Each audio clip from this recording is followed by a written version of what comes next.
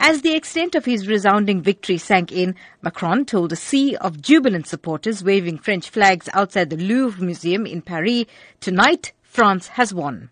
Almost definitive results showed Macron winning 65.82% of the vote in the first ever election he has contested, far ahead of the nationalist Le Pen at 34.18%.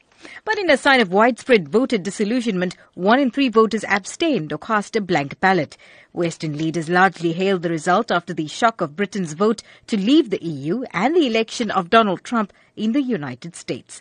Macron reached out to Le Pen's supporters in a plea for unity after a vicious election campaign that exposed deep economic and social divisions as well as tensions provoked by identity and immigration.